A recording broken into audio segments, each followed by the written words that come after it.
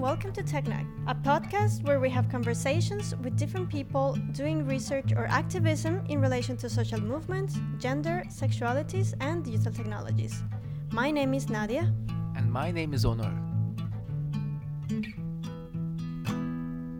Hello everyone. Today we are joined by Adi Kuntsman, who is a senior lecturer in digital politics and coordinator of a master's program in international relations and global communication at Manchester Metropolitan University in the UK. Adi has been publishing on the issues of gender, sexuality, migration, violence and collective memory, which makes it a very interesting for our group, and we are looking forward for this discussion today. Welcome, Adi, and thank you for joining us today. How are you doing? I'm good, thank you. Thank you for inviting me. Well, can you tell us a little bit about yourself, your research interests, all these things? Okay, well, I'll try to keep it short. I've been researching, all the issues that you have outlined, but also all of this through the prism of the internet and digital cultures for about almost 15 years now. And looking back, I think I've been following the internet as it has developed. So it went from online forums, chat rooms, websites, and kind of non-interactive materials, kind of citizen web production, to blogs that were linked into a social network, to social networking sites. And as I was evolving with my own work, all this kind of what we have today is kind of social media environment has grown really, really rapidly. So I feel like I've been researching it from fairly early days. So while I don't have much technological knowledge, but I feel like ethnographically I followed that. And I've covered a scarcely broad number of issues. I've started researching in minority queer and minority ethnic community and kind of how it builds itself online, to issues of online violence, Islamophobia, homophobia, racism, to digital militarization of social media platforms by armies and states, and not just civilians, to then issues such as various forms of social media protests, such as selfie protests, to more recently, kind of my most recent work is about, rather than looking at the digital, is about asking questions whether we can remove ourselves from the digital. So whether it's a citizen's right to refuse, to not participate, to not be part of a database, to opt out.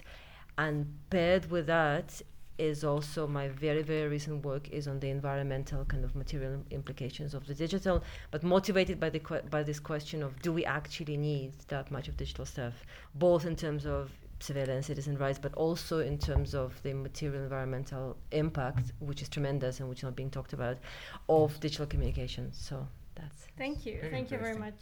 So in our previous episode, we were discussing some things in relation to algorithms and the people behind them. Adi, to put you in context here, last time we talked about how algorithms per se are not the responsible of all the bad things, quote unquote, but rather the people that create these algorithms that come with their own biases. So what do you think of this? Wow, that's a huge topic, and actually probably the least close to my expertise, because I need to be very honest, I don't have much technical expertise, so my expertise is social. I wouldn't say that that algorithms are kind of those living beings that have bad intentions. It is totally about those who design them. The issue, however, is that we tend to see technology and algorithm as the latest kind of incarnation, as neutral.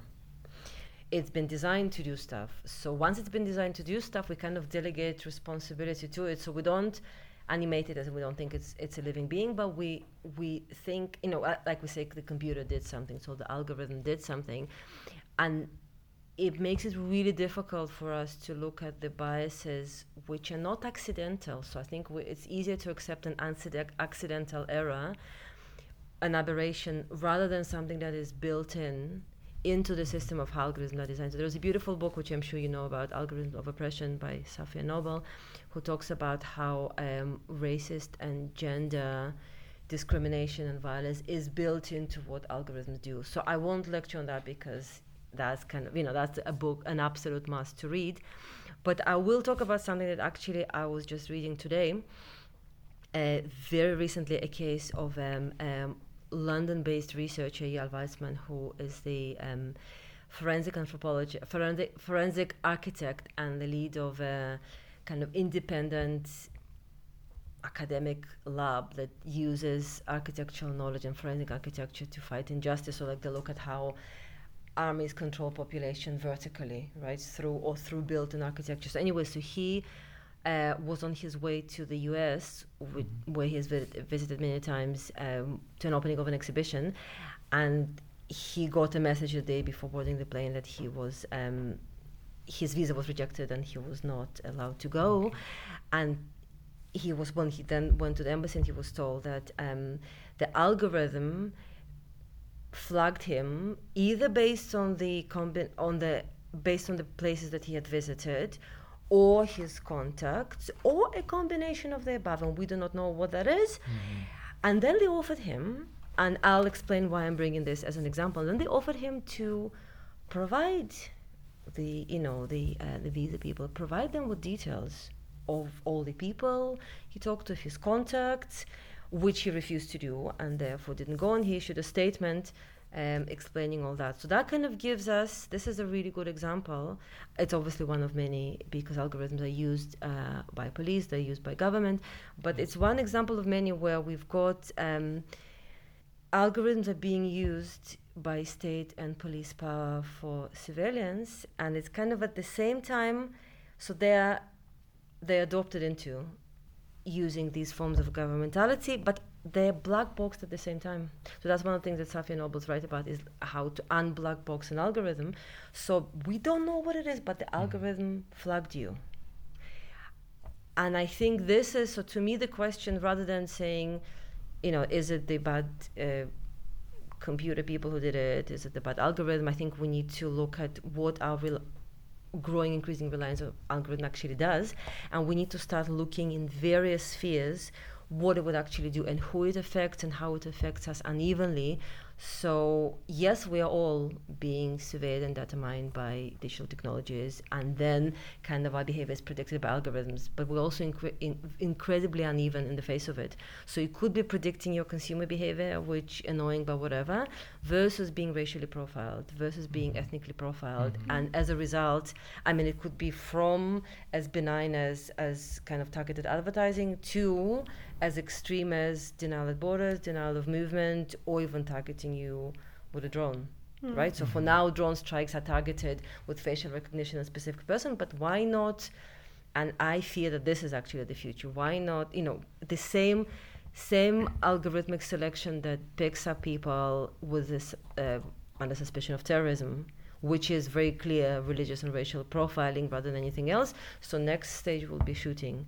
So again, to me, is the question of, don't blame computers themselves, but it is how they're designed and how they're implemented, and how while doing that, we black box that process and say, well, but the computer said, but the algorithm flagged, and that kind of removes all responsibility. And as I was thinking about this example, I even made a note. It occurred to me that it takes us back to the history of bureaucracy in service of totalitarian regimes, right? So it was I'm thinking from Nazi Germany to the Soviet Union to a range of totalitarian and genocidal regimes but it's been flagged. So it is a kind of blind following the rules or following the definition. So to me, this is something very similar, very new in terms of technology, but very similar in that sense. Saying, like, for example, in relation to the past, for example, like the things that you were saying, like in Nazism and all these things, it's the system that flagged you. It's the system, like a black box, exactly. right? Yes. Exactly. In the same sense, then we're black boxing algorithms, and like leaving it, like the people that made these algorithms came with all their prejudices and all these things and built this, and then they are just saying, but like algorithms did it. This is whatever. Blame the system, and it gives so much arbitrary power to the surveillance systems that we are not aware of.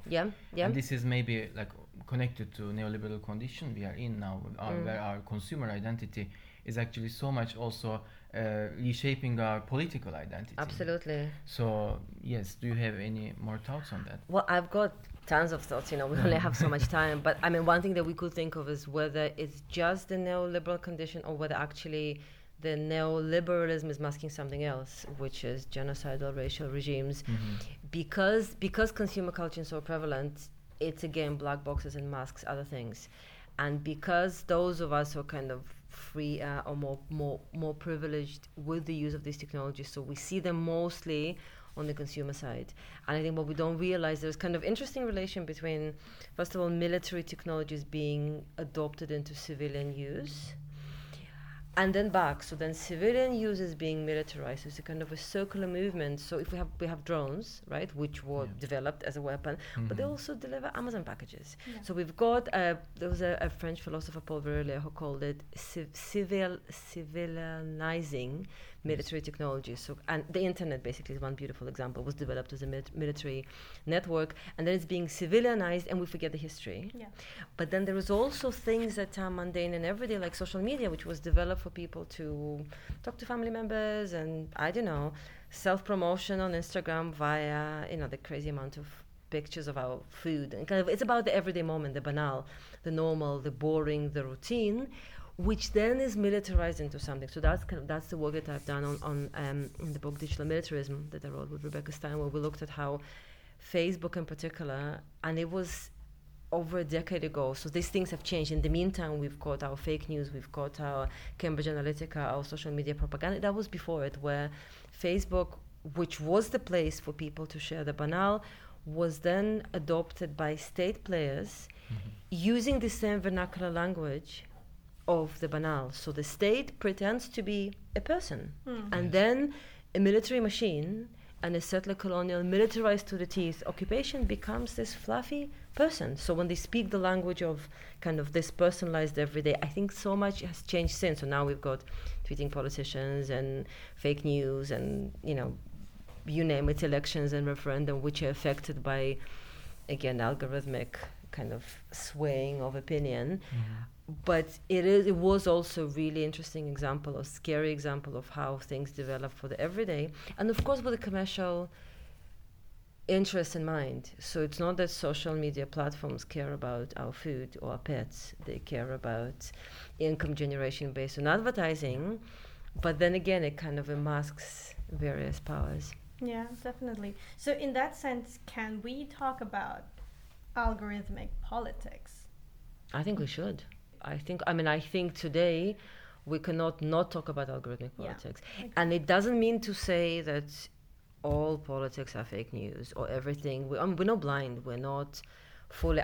one thing we need to remember, we're not fully passive in the face of technology. We're also agents. We're active. We adapt. And an example of a state adapting it is one. An example of citizens resisting is another. So we don't just take it as it is. We could, but mostly don't. But it is about how algorithmic governance is affecting everything. And it could be to our benefit, it could be to our disadvantage. So it could be... I still remember the early days of when... I think it may be still prevalent today, where people are trying to work the algorithm. So say 10 years ago, how do you make a hashtag trend? You just call everyone and, make everyone post and use the hashtag, and then it's going to trend. And now we laugh at it as something almost naive, because we now know that you can pay for something to, to float up, or it can even be done with an order from above, with a corporate or state, right? But kind of those early days where the visibility of stuff online is determined by kind of social media popularity.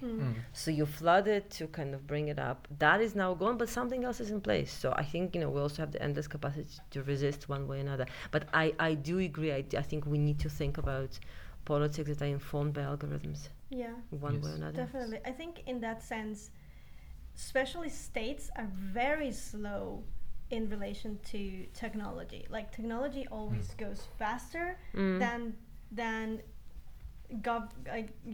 governments can respond to these kinds of new paradigms, right? So, for example, this happened with a few years back in the video game industry. Something called the Gamergate happened, and this was basically a harassment campaign against some particular, especially women, developers of video games. Oh. And some of these persons, but particularly one, she got harassed so much, and she there was no legislation for all the threats, all the things that she had, mastered that. And in that sense, she went to, the government, says listen, I have proof that I am being bullied, I'm being harassed, my physical life is in danger because I have been doxxed, my personal address has been published, and I've been having people on the streets, all these things terrible. And the response of the government was but we don't have legislation for that. What are these tweets? What is this? What is Twitter? And this was a few years back. But now we can see still things like that. I mean, it took a while, but now I think in the US they have one legislation that says something about Twitter and something about social media. But this is not the case for all the governments.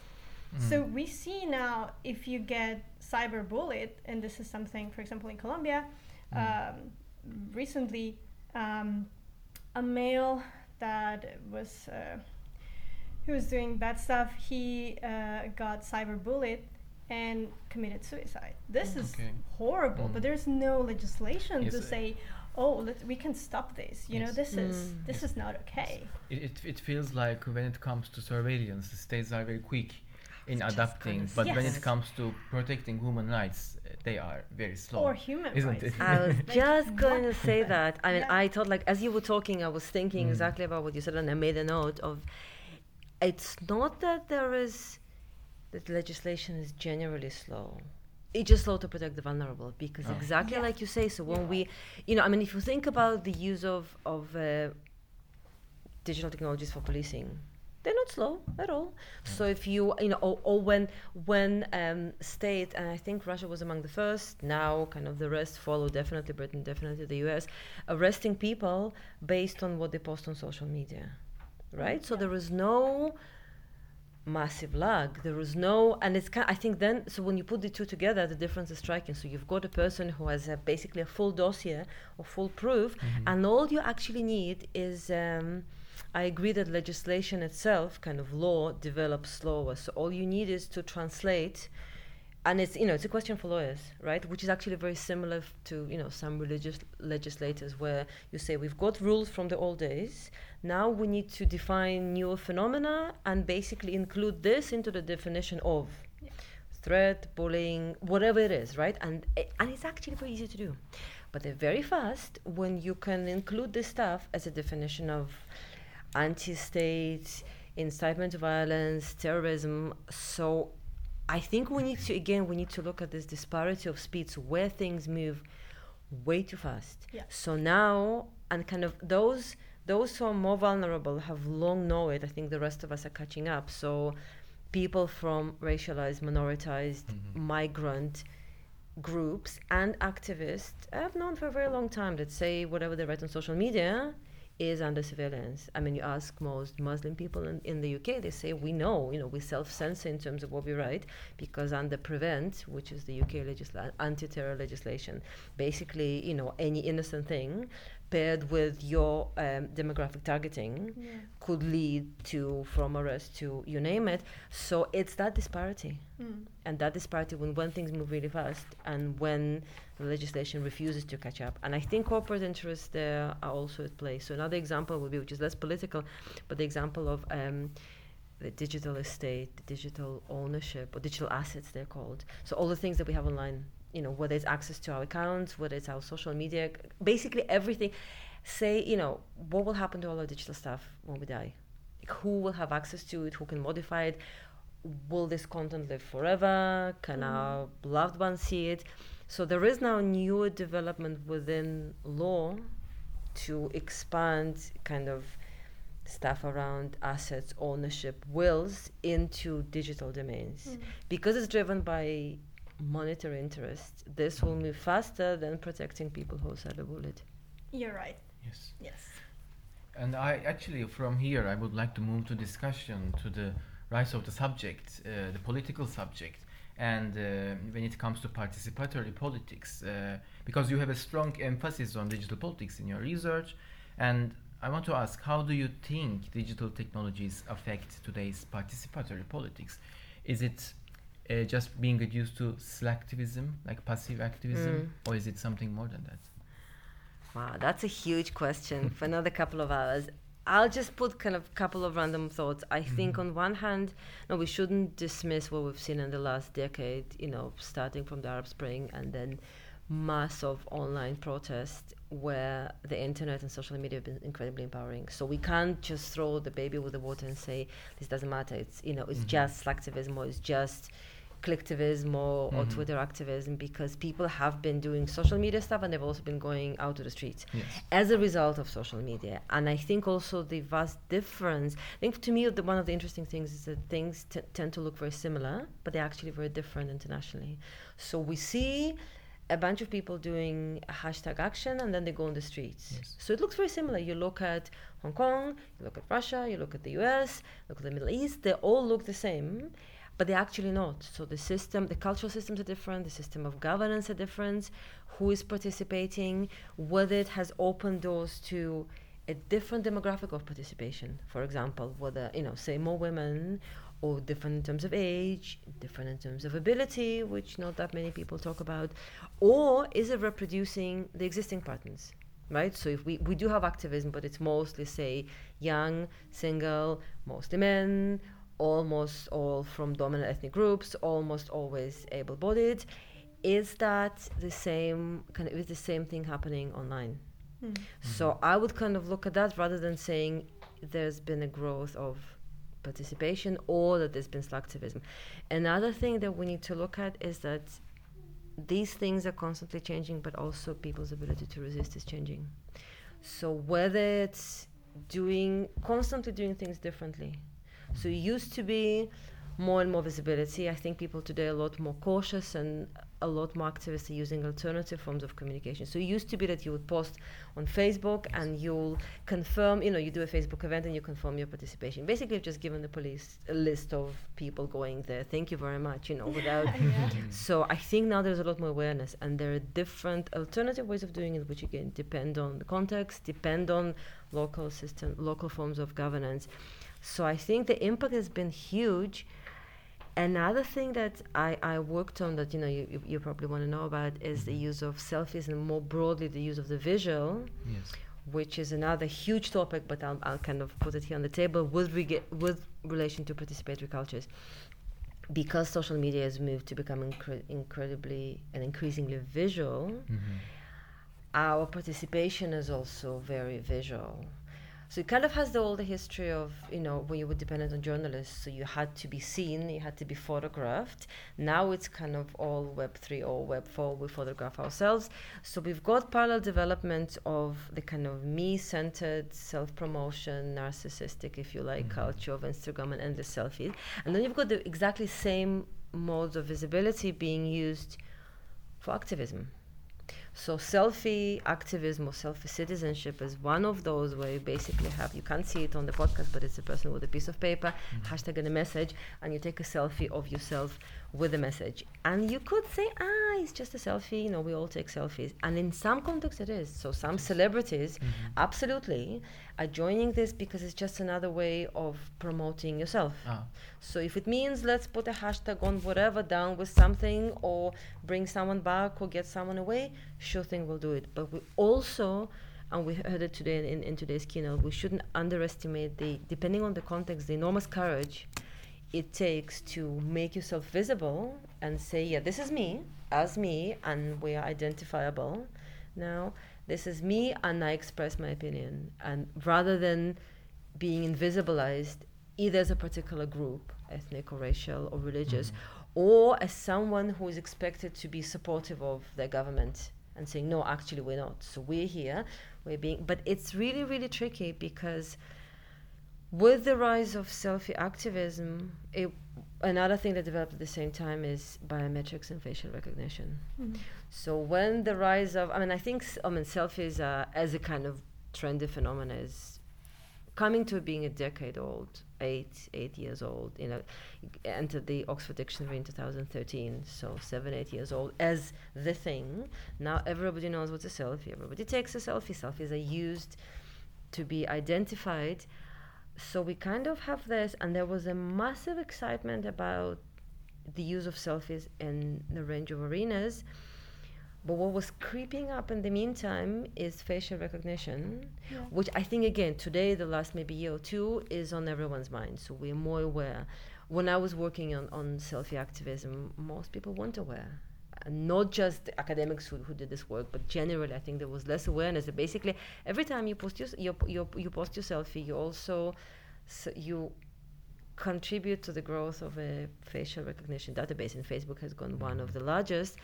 And it's a system, again, we don't want to anthropomorphize it, but it is a system that's learning. So the more images of yourself are there, the easier it is to recognize.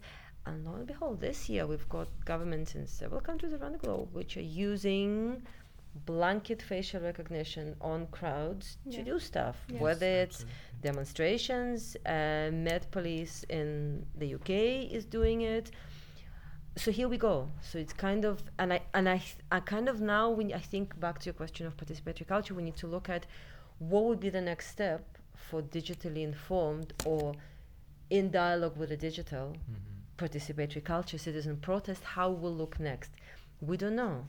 One of them is the rise of using makeup and hairdo that protects your face from facial recognition cameras. It is prominent among some activists in some countries where your face is unrecognizable, unreadable as a face. Just kind of geometric, black and white and with hair. Maybe that. Or maybe, parallel to slacktivism will become a new form of fashion. We don't know. Maybe the next activism will be, I kind of see, if I have to characterize the type of citizen participation and activism today in relation to the digital, I would say there are two ways or two main categories. One is to engage more with digital tools, better, faster. So like you said earlier, to preempt the next move and do it faster. It could be hacktivism. Hacktivism is a form of electronic civil disobedience. So that's one direction. Or confusing the algorithm by doing seemingly erratic behavior. Another one, which I keep thinking about, is actually withdrawing from the digital.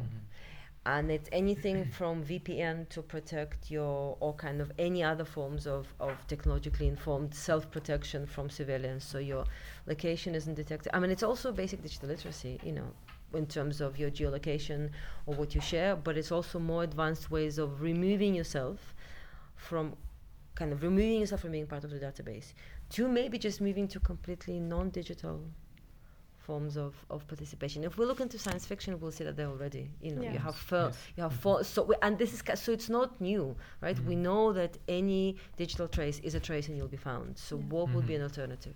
Yeah, definitely. And also, I believe that, like, when we talk about surveillance and, and all these things, I would say that, like you said, some years back, people were not so aware of these things.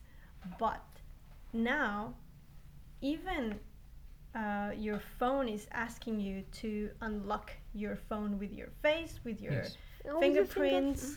And this is something, but many engineers, as me, or most, I would say, we avoid putting anything in this because we actually know how it works. We're like, listen, but I've had this conversation with some friends that are not engineers, and they're like, oh, but it's so easy to do it. I'm like, yeah, but you're giving your ID, you're giving your everything, your fingerprint all the time. And they're like, oh, but they're going to find it anyway. It's like, yes, but my thing is, if they want to find me, for example, if the government want to find me, I would, for me, it's like, listen, you have to do more, like 2 more clicks to find me rather than I'm giving you everything. So that is another thing. Absolutely. Also, like people being aware but not aware.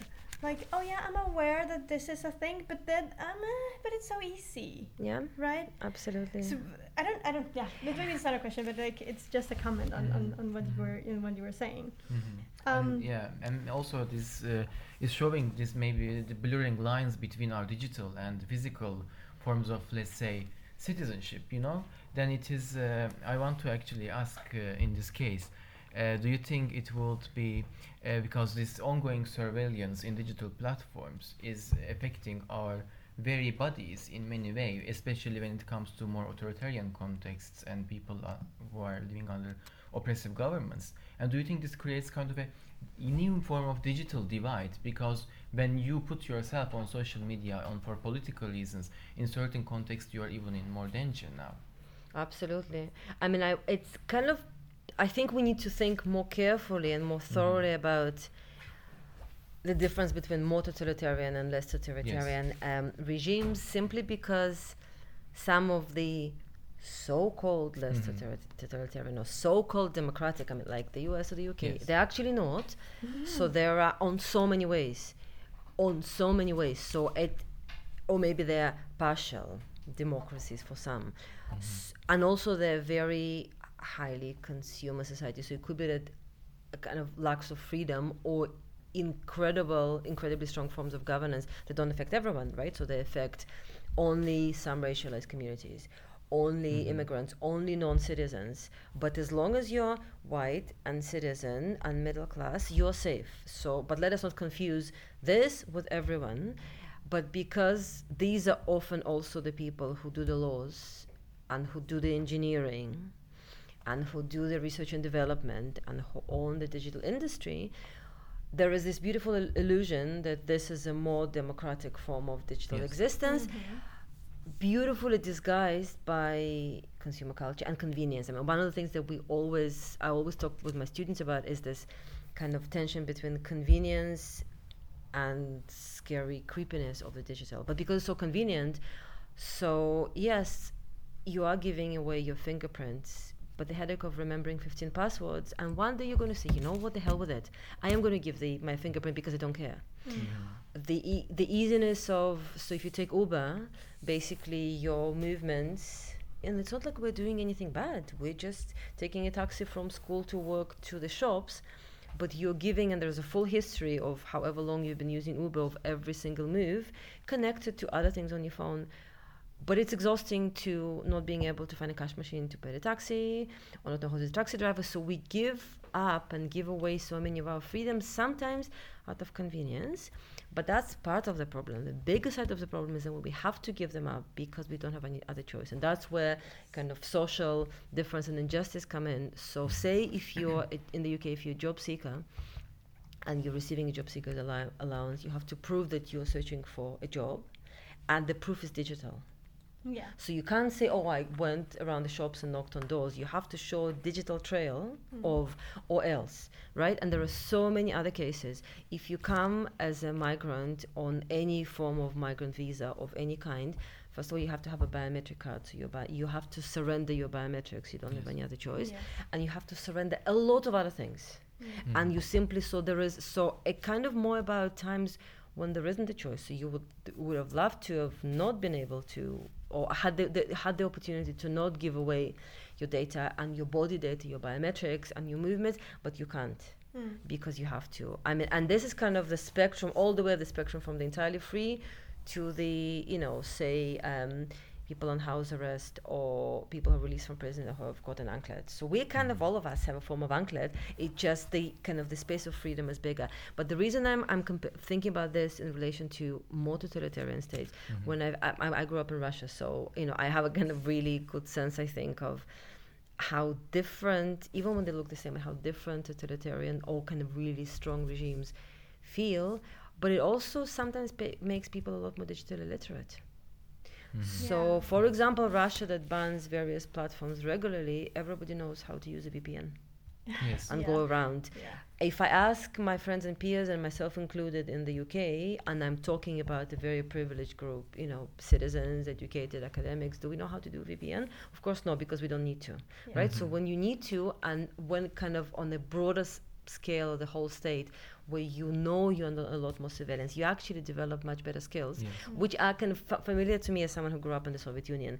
You grow up with skills of protection and detection. So, today we talk about fake news, and people are surprised, oh my God, how come fake news and algorithms and Facebook lied to us? When you grow up in a country where you can't believe the newspapers ever, we never believed in what's in the newspaper. Nor did we ever believe in the state that's going to come and protect us, or the police person who's going to come and protect us, because they didn't. They would come and arrest you and send you to the gulag.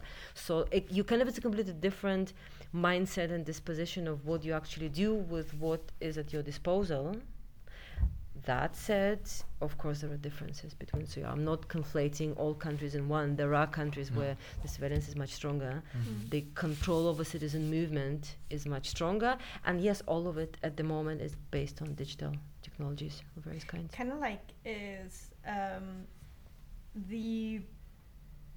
the people that has been in the minorities, or even not the minority, because, for example, women are not a minority, but then we get some skills by doing this,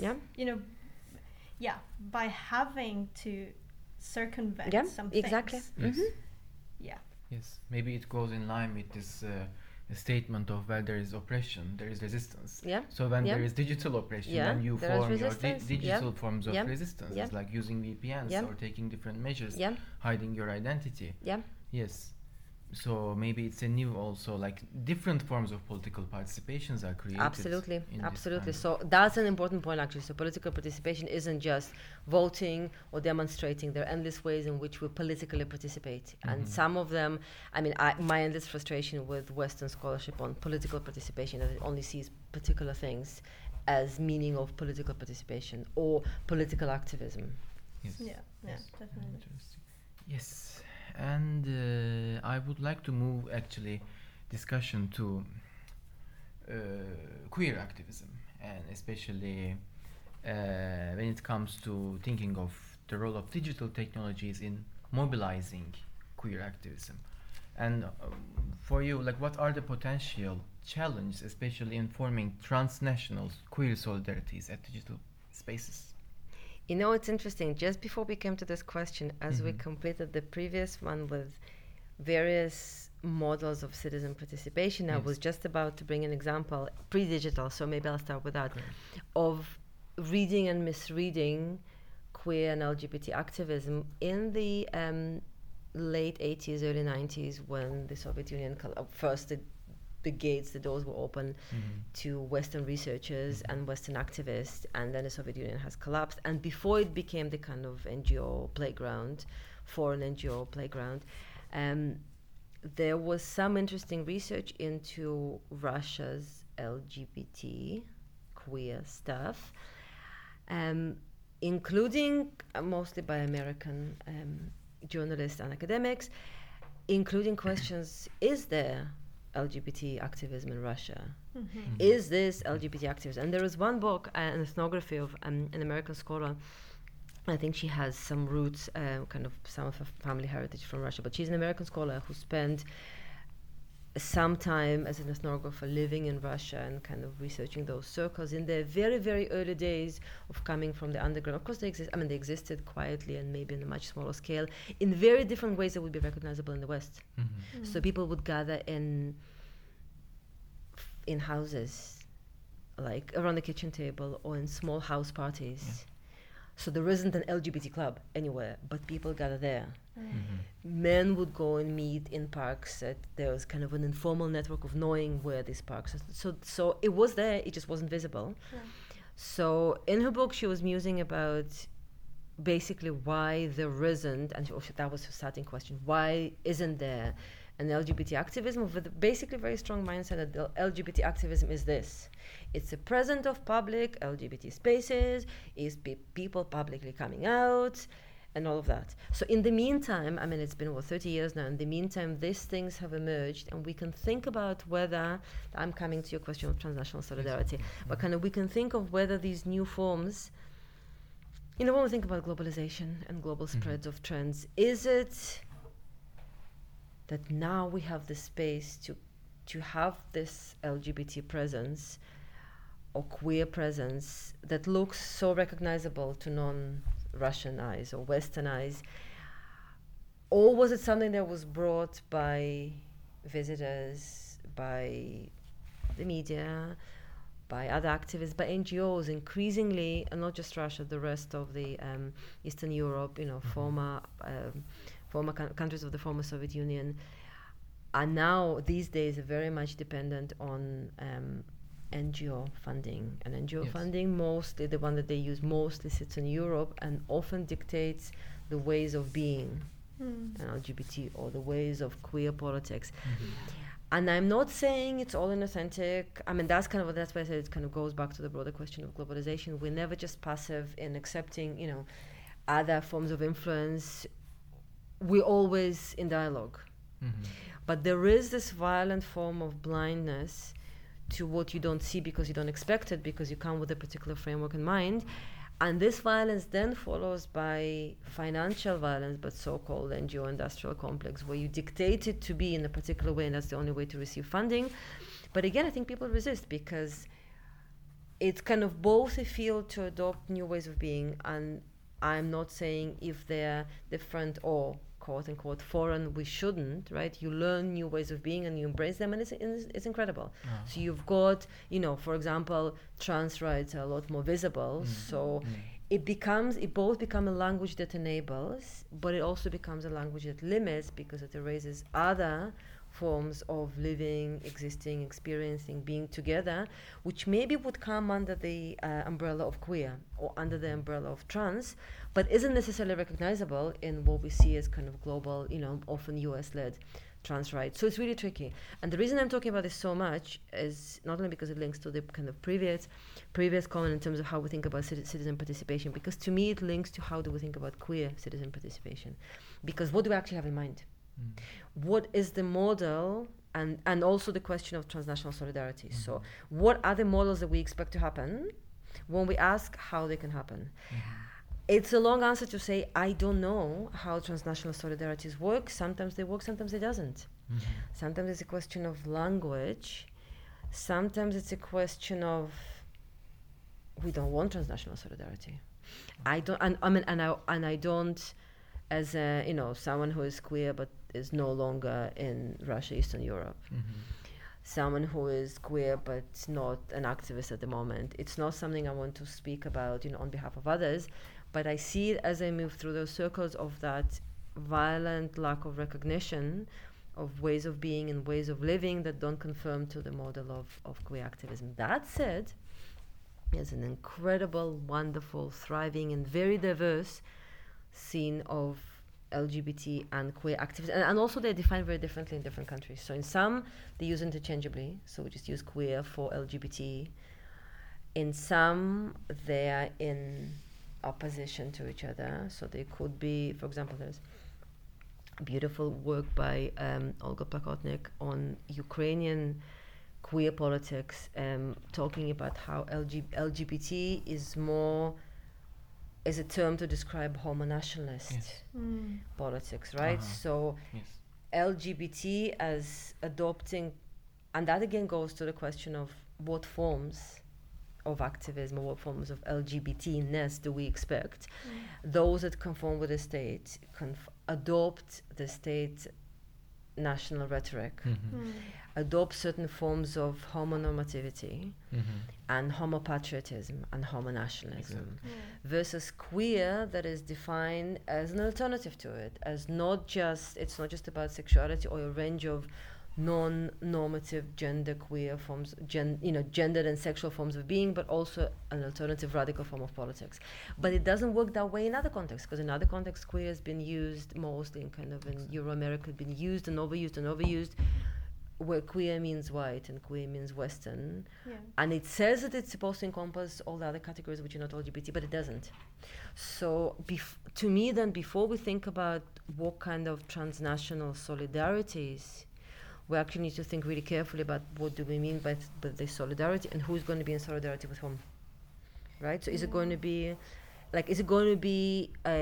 homo-nationalists or queer homo-patriots? across countries that are going to unite in Yes. the fact that military is the ultimate queer way of belonging, because soldiers are so sexy, but also because we can be sexy and we can also fight and we can kill all the enemies. And that could be a form of transnational solidarity, which we actually should call global right-wing, alt-right. Yeah. Right? So I think also because the digital domain, the internet, social media is so widespread and so amorphic, and so there is a lot of mimicking going on. So we see a lot of rise of forms of violence, white supremacy, Yes. nationalism, Exactly. which mimics tactics and forms of presentation of anti-state, anti-racist, anti-settler colonial activists. So there is very easy to mix, and it's also strategic because you deliberately adopt the tactics of those who you want to fight. It's not just about kind of stealing the hashtag, it's actually adopting the whole presentation. So then in this field, right, so how do we then, and it's an open question for me, can we create another form of queer solidarity? They won't necessarily be homo nationalist. They won't necessarily be about queerness that's white supremacy. How would it look like? Because once you get transnational solidarities, things can start falling apart really quickly. So people from the West, or so-called first world, or so-called second world, Eastern Europe, which is not the first world, but it's a white second world, traveling, say, to the Middle East as a form of transnational solidarity to teach people how to be queer, right? Yes. So it's really, really tricky, and I think the more we leave it as an open question, with kind of always checking with ourselves, probably the better place we're going to be in. Yes. And So- also, yeah. sorry. Okay, so maybe like to connect this, do you think, like, because when we think of homonormativity, which is so much embedded in global gay culture, where white gay men are so in the forefront, and which is very actually consumer-based culture in many ways, so where LGBT people are targeted as consumer groups, and in the meantime also we have a more homo-nationalist culture which is building queer hierarchies between different groups of queer people. And do you think these will be working together in forming this hegemonic understanding of let's say LGBTQ in digital spaces? I think it already is. It I mean, I is, think it's a given. I think this has already happened, has Yes. been happening, has already happened. But also, when we talk about the digital space, it's actually many different spaces. Yes. So maybe what we need to think about, going back to what we discussed in the seminar earlier and in the earlier questions about Gamergate or about online violence, maybe we should look at, rather than seeing the digital as this one space, we need to look at the form of not just hierarchies, but also the forms of violence, a range of violences that are happening digitally. Yeah. So it could be online abuse, stalking, it could be many other things. It could be hacking and destruction. It could be because so much of this presence is now online, it's a kind of new battlefield. So we need to look at what kind of shapes these hierarchies take. Yes, yes. And maybe we can see then that the digital spaces as this antagonistic spaces also between these different readings of the digital space and different, how do you say, groups where people are also, forming more inclusively queer solidarities between different contexts. But also we still have these kind of hegemonic interventions on these spaces from capitalist and also, racialized, let's say, spaces.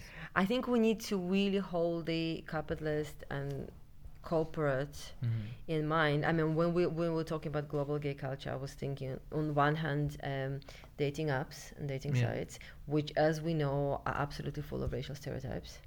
And people who openly put their racism out there on display, I'll like say that, people that they're not interested in. So we have that.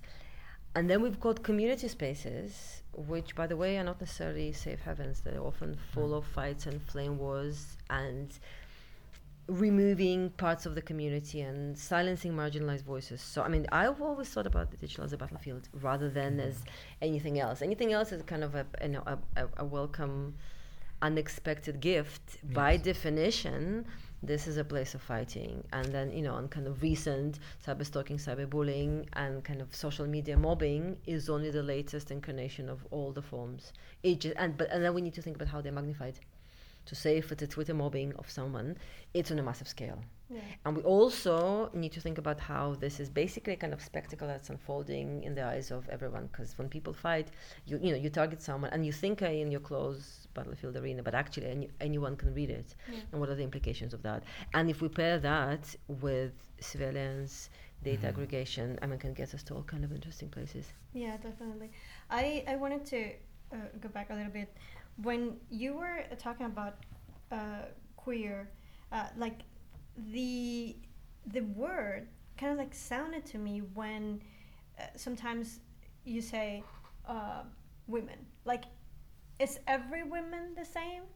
There's no intersections in it. There's like, oh yeah, all women have the same things, right? Mm-hmm. It's like no, we're like a super vast, really big group with different interests, different races, different everything.